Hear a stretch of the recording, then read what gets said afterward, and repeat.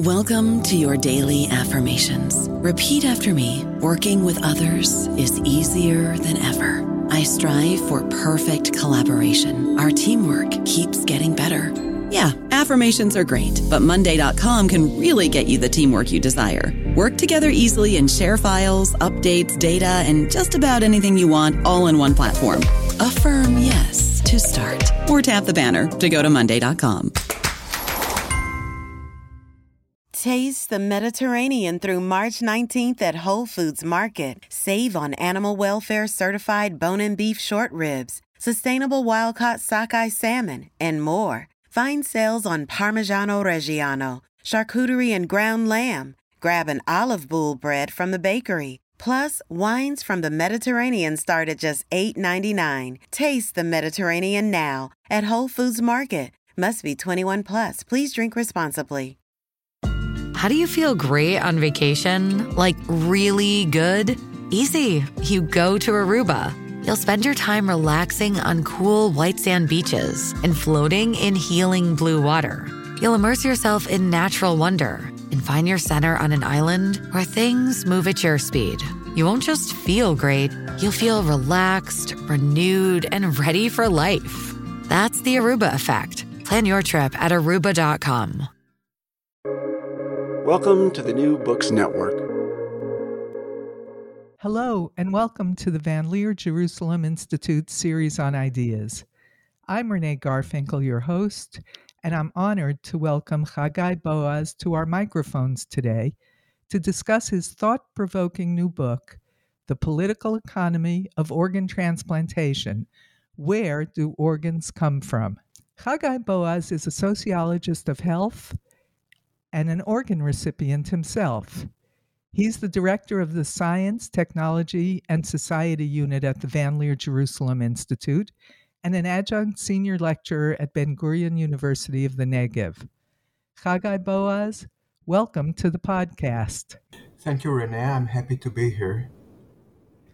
You are intimately familiar with the topic of your book. You received a kidney transplant when you were very young, at a time when the field of organ transplantation was also young, at least in Israel.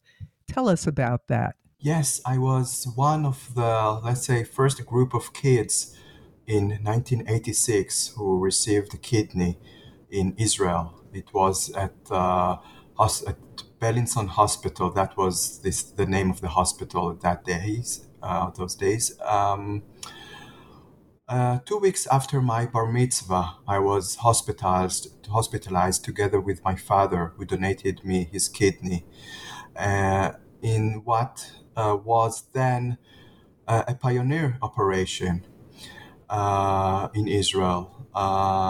It was actually a choice between starting a dialysis, the therapy that replaces organ transplantations, by actually being a substitute for a kidney, an artificial substitute, or to undergo what was then quite a pioneer and breakthrough operation, at least in Israel. I remember that there was no even transplantation unit back then. We were hospitalized at the end of the urological department ward at the Bellinson unit with two hospitalization chambers, me and my father. He was then younger than I am now. And now that I have my own children, I can totally understand the commitment to save your own child, even with a new therapy. That it was not experimental at those days, but it was still very, very little unknown. And the hospitalization was rather long, but actually it saved my life, and the kidney survived for additional 13 years until I was 26, and then it failed. Let's stay with your childhood for just another moment, because generally, children don't like to be different from their peers. They don't like to stick out. They don't like to be odd.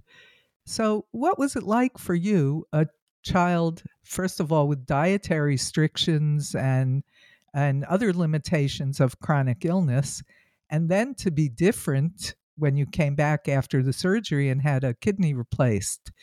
What was it like? Tell us a little about how that worked within your family and within your friends and peer group.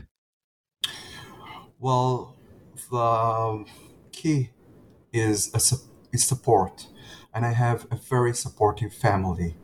And since my condition was something that I was born with, um, my parents, which I owe them so much, decided to not to take my condition as the center of my life. Yes, I had my restrictions. Yes, I had my own way of living, but I was always with group of people and children that had no problems at all, or at least not my problems. And it was not a secret, but it was not something that I posted as my first identity. I tried to as much as I could to blend in the crowd, to not to take this as something that will uh, will be the determinant of my overall identity. And I think that was something that was very helpful in my youth. Yes, I had my restrictions. I had my before the surgery, before the operation. I had, as you mentioned, very strict dietary restrictions. During the year, it was on the 8th grade that I underwent the surgery, the operation, and I had to stay 2 or 3 months at home. And my classmates, my friend, helped me to fill up the gaps in school. Um, my friends knew about my situation, so and also the teachers. Um, it was something that I carried, but I did not let that rule my life. This was a bit changed in two, I think, time periods later on. First, at the age of 18, Israeli youth uh, are recruited to the army, and I had a waiver not to go to the army, and I wanted not. I didn't know what to do actually at the age of 18. If I'm not what to do now, so I volunteered to serve in the Israeli radio station, and this was something that that my health situation determined more obviously my route in life. And in a later stage of life, after completing my master degree and planning on doing my PhD in sociology, I was accepted to very prestigious universities in the US, but couldn't get any health insurance as being a kidney recipient. And actually, without any health insurance, I understood that I have to stay to complete my PhD studies here in Israel.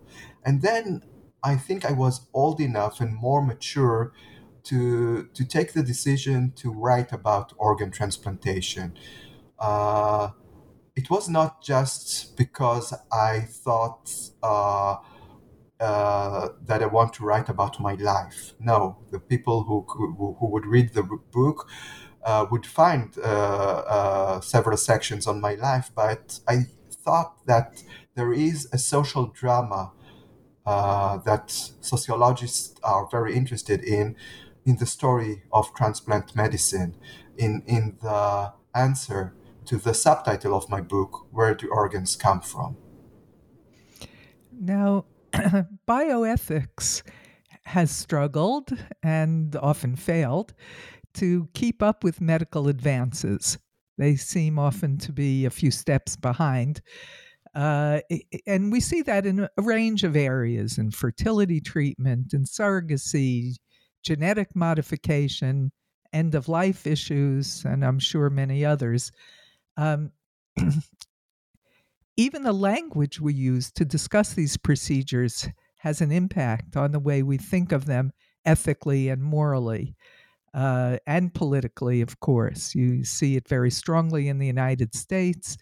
The evolution of the issue of abortion from the 1970s, when it was framed as an issue of women's health and safety, protecting them from illegal and dangerous procedures, to today's language, which is entirely an issue of pro-life and pro-choice. So talk to us about the role of language and metaphors in organ transplantation. Well, organ transplantation actually fascinates the imagination. The very practice of, taking an organ from one person and to transplant it in another person blurs the boundaries between self and other, speaking about the living body of the dead patient in the case of brain dead that are used as pools for cadaveric organ donations. The idea that you can grant life to someone by giving him or her one of your kidneys actually usher us into the world of metaphors and images, and the writing on organ transplantation is sometimes even more enthusiastic to speak about the metaphor of organ transplantations rather than on the practice itself. And that, I think, is perhaps one of the weaknesses of organ transplantation. Its appeal to the metaphoric language, because organ transplantation becomes then a vehicle to speak on other thing, on what is, and it could be used in both, a way to speak about the evils of heroic medicine. That was the spirit of critical anthropology during the 70s that criticizes transplant medicine for trying to reach for or to stretch the limits beyond the what is acceptable or permitted kind of conservative attitude. Or during the 90s to speak about the evil wrongs or the wrongdoing of capitalism by referring to organ trafficking, which is of course unethical and immoral practice. And but by doing so, I thought that something from the world of organ transplantation is being overlooked, and by using the metaphoric languages, we are missing the something essential which takes place in the world of organ transplantation. And that's how you got to the concept of a political economy in your title. Right. Yeah, I thought that I want to focus on the actual ways in which organs are being, now what word is the most suitable? Donated, supplied, obtained. As you mentioned, the very use of the language itself already imply your position, your stance in the field, your ethical perspective on that. So I thought that perhaps the right way is to reverse the methodology. Instead of taking an ethical stance, and then reading the field, as we like to call it in social sciences, let's go into the actual reality and to follow the routes that the organs themselves, if you want, take when they are transferred from one body to another. What are the social institutions that are involved in this journey of the organs that are for a certain period of time are detached from their bodies? You speak only of a kidney, a heart, in their, wrapped in ice cubes for maintaining their vitality and traveling from one hospital to another hospital, or within one hospital, from one body to another. What are the ethical, the political, the social meanings that are imbued in those now only organs? And to answer that, I found that organs come from actually three uh, distinct bases, which are the family, the state, or in the case of organ trafficking, the market. And these are the bases that are actually the template for political economy, not in organ transplantations, but rather in many fields of welfare provision, in of course in health, but also in education, in other fields of care, and moreover, there is, even in the classical writing on political economy in the 19th century, Hegel, in his, I think, one of his last writing, The Philosophy of Right, distinguishes between these three categories, the family, the market, and the state, as having different ethical, let's say, envelopes that characterize them.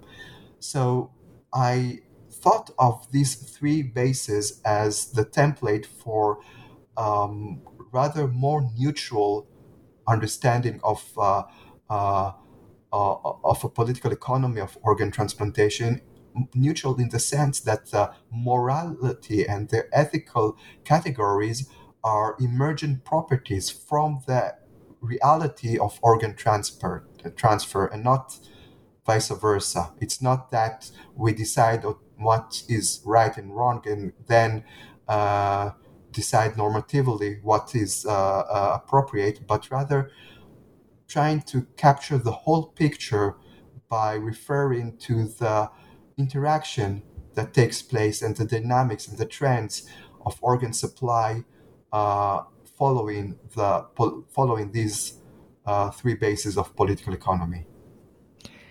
And I'll admit that as a reader coming fresh and ignorant to your book, I found it a little unnerving to think about the idea of a market or even a political economy of organs. But you explain the case very clearly, that it's all a function. That's what happens when there's a shortage of something that people really need. Let's dig down a little deeper. Why wasn't it sufficient to have either a global or at least national, within nations, agreement that dead people are presumed to give consent for their organs to be used unless they've taken the trouble to opt out while they were alive? What's wrong with that? Okay, I want just to linger a bit about the term economy and the concept of economy. The way that I see transplantation, the reality of transplantation, is different from what economists see. Uh, First, as you mentioned, the shortage is the departure point. Even for myself as an organ recipient, who underwent 4 time organ transplantations, we know how the whole world is determined by the shortage. And when you see a shortage, such a massive shortage, it channels you to kind of economic thinking. But here is where where I'm different from the classical economist reasoning. First of all, I agree that it is perhaps unfit to speak, in economic cold terms about something which is so, as I said before, so culturally imbued with meanings and fears and taboos, such as the practice of transplant medicine. It's not something that you can bracket it and think that it's not relevant. So this is a first reservation. The second is that you cannot understand um, organ transplantation as something which is purely instrumental. It is something or something that behavioral economists can, change the policy and from informed consent to presumed consent, and then change the world.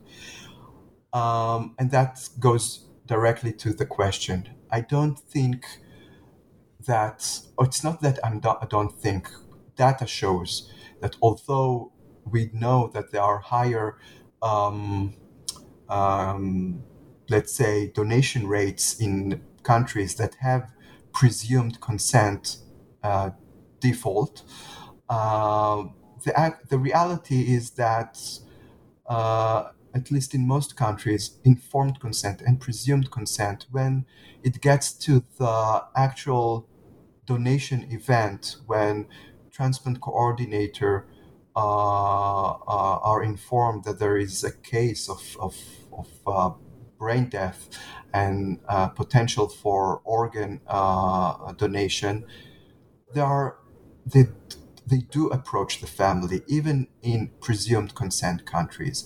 It's not that they are taking the organs without even, consulting the family. There is a negotiation, and I think that is the right thing to do for respect and the and so it boils down to the actual reality in the ICUs and the work of the transplant coordinators. Um, so that's about the reality, or how things are taking place in real life, that are not that different between informed and presumed consent. But I have another problem, let's say, with presumed consent models, and that comes from a sociological point of view. The presumed consent model assumes that everyone has equal access to medical information.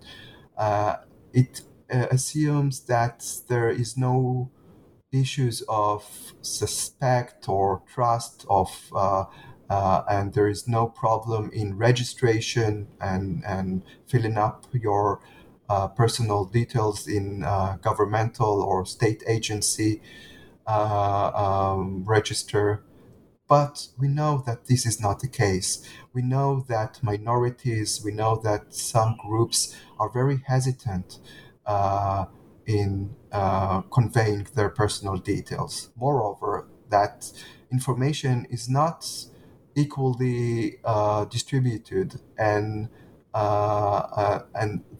the result of that could be that people would be presumed to be consent with organ donation, although they don't know about that, and they didn't even think about that, and they didn't register as non-donors because of other reasons. So it could be quite problematic. I don't know about you, but I'm very busy and I don't have a lot of time to cook. That's why I subscribe to Factor. Eating better is easy with Factor's delicious, ready-to-eat meals. Every fresh, never frozen meal is chef-crafted, dietitian approved, and ready to go in just 2 minutes. You'll have over 35 different options to choose from every week, including Calorie Smart, Protein Plus, and Keto. These are 2-minute meals. Factor meals are ready to eat and heat, so there's no prepping, cooking, or cleanup needed. They're flexible for your schedule. Get as much or as little as you need by choosing your meals every week. Factor is the perfect solution if you're looking for fast, premium options with no cooking required. Sign up and save. We've done the math, and this is important. Factor is less expensive than takeout, and every meal is dietitian approved to be nutritious and delicious. Head to factormeals.com/NBN50 and use code NBN50 to get 50% off. That's code NBN50 at factormeals.com/NBN50 to get 50% off. Dreaming of a better sleep? Tossing and turning is not your destiny. And Ollie is here to help. Ollie invites you to sink into sweet, sweet slumber to improve your mental and physical health and overall wellness. More than just melatonin, Ollie's ingredients help you unwind your mind for a delightfully dreamy drift off. Sleep is on the way at Ollie.com. That's OLLY.com. I know your focus is on transplantation, organ transplantation. But would you take a chance and reflect or speculate about why it might be different from a bioethical point of view for people to sell their blood or their bone marrow, their sperm, their eggs, or to rent, in quotes, their womb to a couple? Why is organ transplantation the same or different from these issues? Well, I think that the problem in it could be organ markets or any other, it could be sperm, eggs, and any other. It's not the actual cell of the organ itself. It's not. It's very arbitrary why sperm is allowed and something else is not. Okay, you have the renewable factor, something that can be renewed, such as blood and sperm, eggs that women in their youth have abundance of. But the actual concern is the circumstances. First of all, yes, it's not the same. And since it's not the same organs as other bodily products or bodily organs or tissues or cells, the sale of organ would be a desperate act of poor people. The inequality involved in such a practice is something that cannot be circumvented in any way. I don't think that a state can set a price for an organ. People who would sell an organ would not settle for that. I often ask people, so what do you think, for how many would you sell your kidney? And people say, well, I'm in for organ market. I would sell a kidney if I would get like a $1 million. Well, the reality is no one would pay that sum of money. No formal, not state agency. It's not in any way reasonable. And in reality, people sell their kidneys for much less, hundreds of dollars, few thousands, at the street corner for an organ monger somewhere in the south part of the world. People do that out of desperation, and it's something which is very problematic. But I want to say, when I speak about organ trafficking, and we are all very shocked by the very idea, I want to say something additional. I think that being shocked by the fact that people sell their organs is not enough. I think that without being signed on organ donor card, without doing an effort to fight organ shortage, you are actually, perhaps this is a hard work, but I'll use it anyway, a secret accomplice of this unethical practice.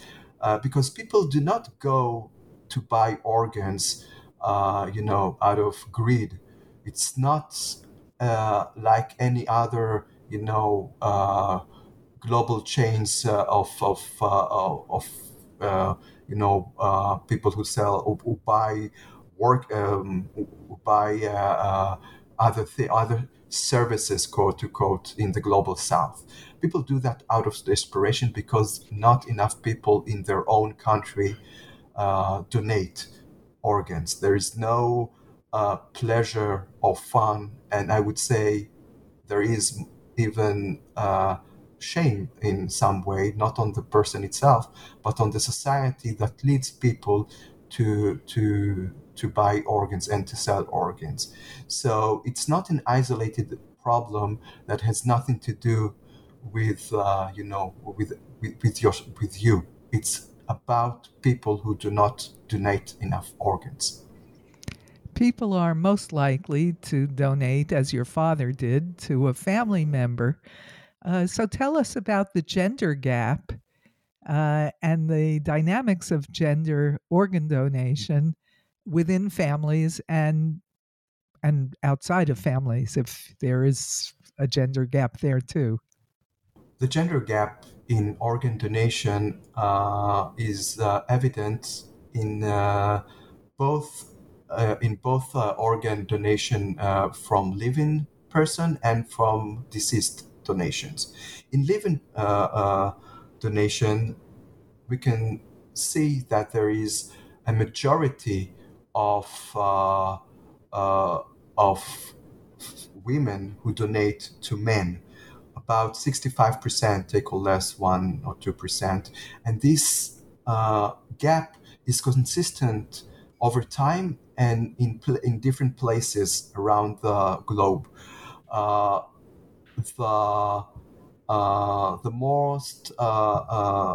most immediate explanation for that is, of course, the gender roles in the family, and the fact that the family is the main pool for living donors. I need to say a word about how the family became such a central pool of donors. It began with the fact of genetic proximity between family members, what is called genetically related, which actually leads to better outcomes in transplantation. So the family becomes medically a very immediate pool of organ donors. Later on, and perhaps we'll touch upon this later in our conversation, the genetic barrier was a bit lowered and enabled expanding the pool of donors beyond the genetic limit to include spouses, friends, and even strangers. But the traditional pool is the family.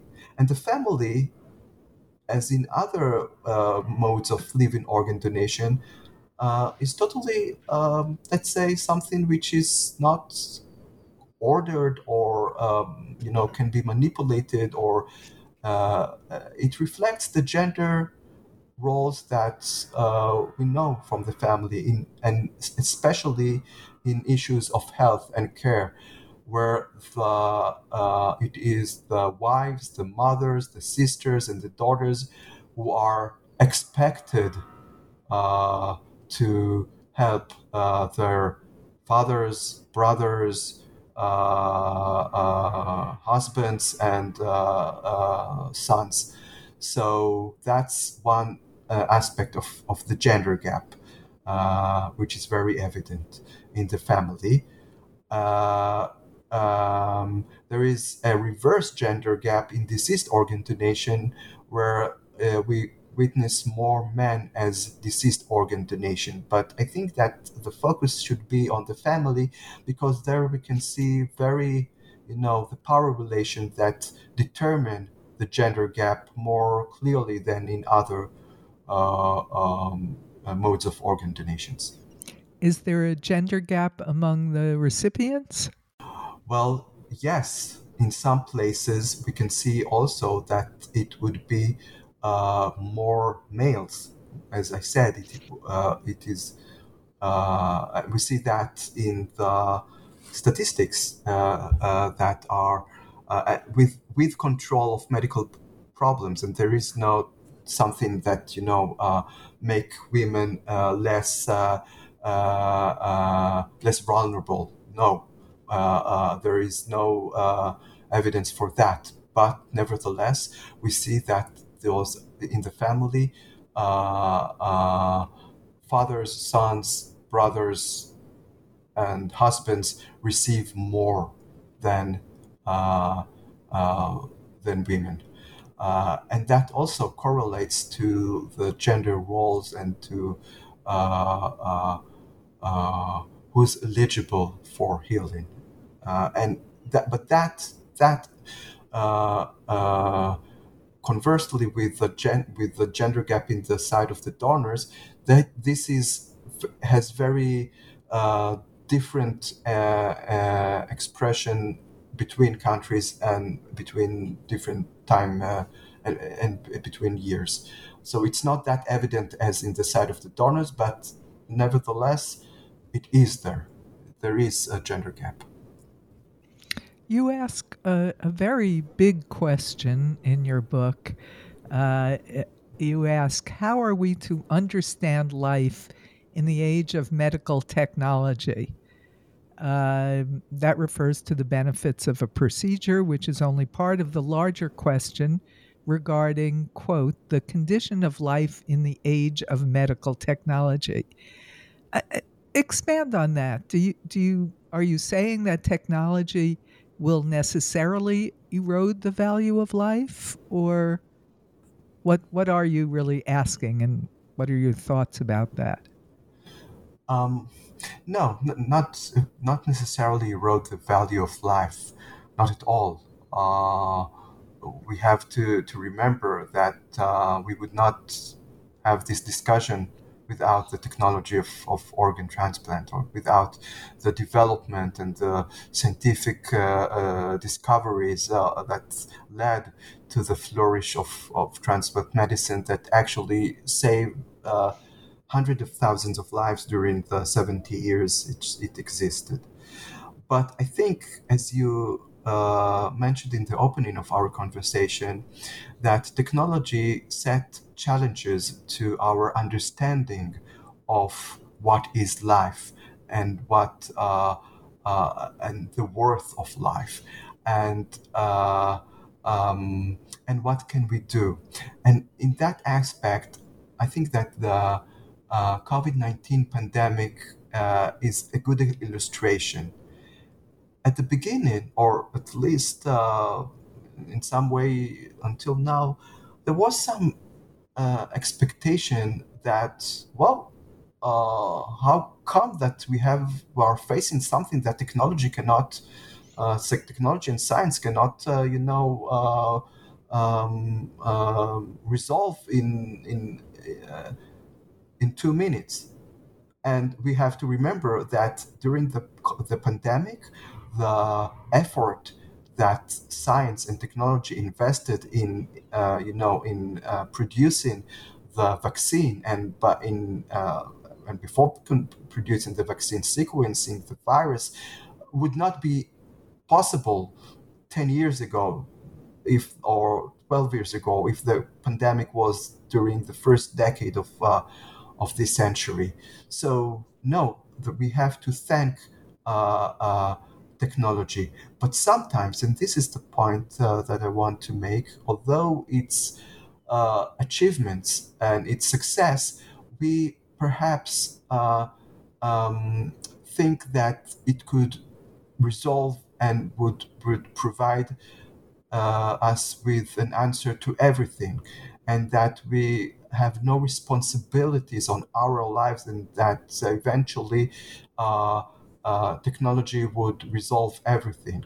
I think another example could be the reproduction medicine in its possibility that it opened for reproducing children in more than imaginative way that we ever thought of. But we cannot think that that technology, reproduction technology would grant you or can promise you children. The chances are not the chances of there are many things that technology does not, that technology together with consumerism and capitalism would not tell you, because it wants you to take that chance. We know that IVF treatments do not promise you higher chances than regular pregnancy, and so on and so forth. Technology, we take technology to have to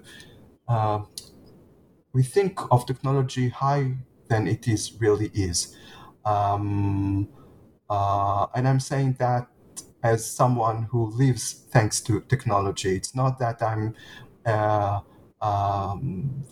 not in the side of those who think that technology is something that erodes our lives or is some ill that we need to avoid from.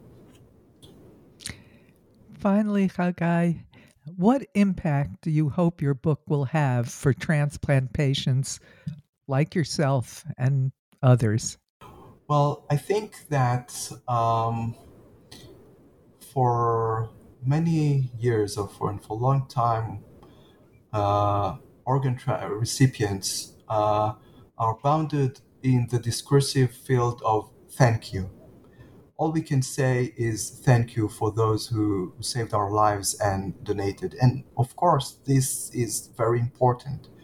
The subtitle of the book, "Where Do Organs Come From?" is not just a research question.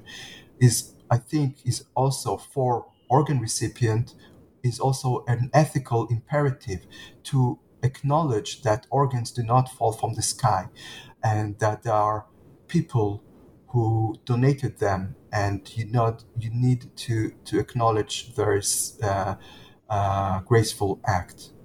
This is one thing. But another thing is that we also have a voice and something to say about the world of transplantation beyond the thank you position.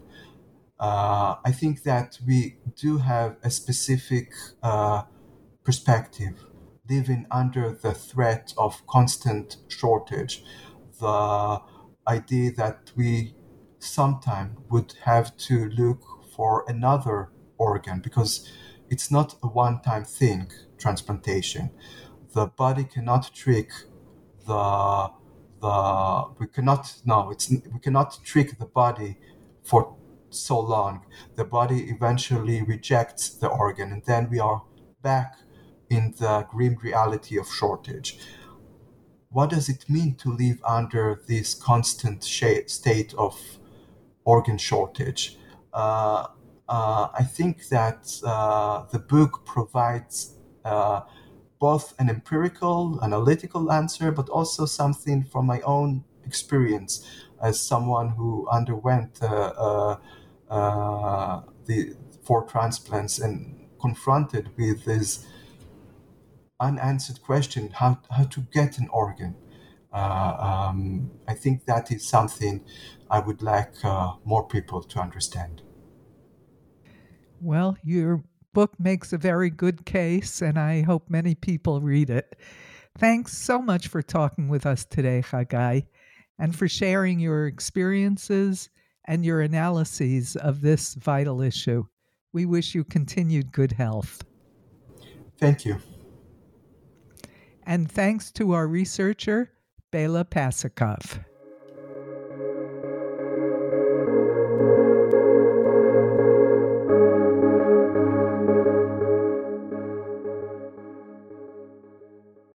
Lucky Land Casino, asking people, what's the weirdest place you've gotten lucky? Lucky? In line at the deli, I guess? Aha, in my dentist's office. More than once, actually. Do I have to say? Yes, you do. In the car before my kids' PTA meeting. Really? Yes. Excuse me, what's the weirdest place you've gotten lucky? I never win and tell. Well, there you have it. You can get lucky anywhere, playing at LuckyLandSlots.com. Play for free right now. Are you feeling lucky? No purchase necessary. Void where prohibited by law. 18+. Terms and conditions apply. See website for details.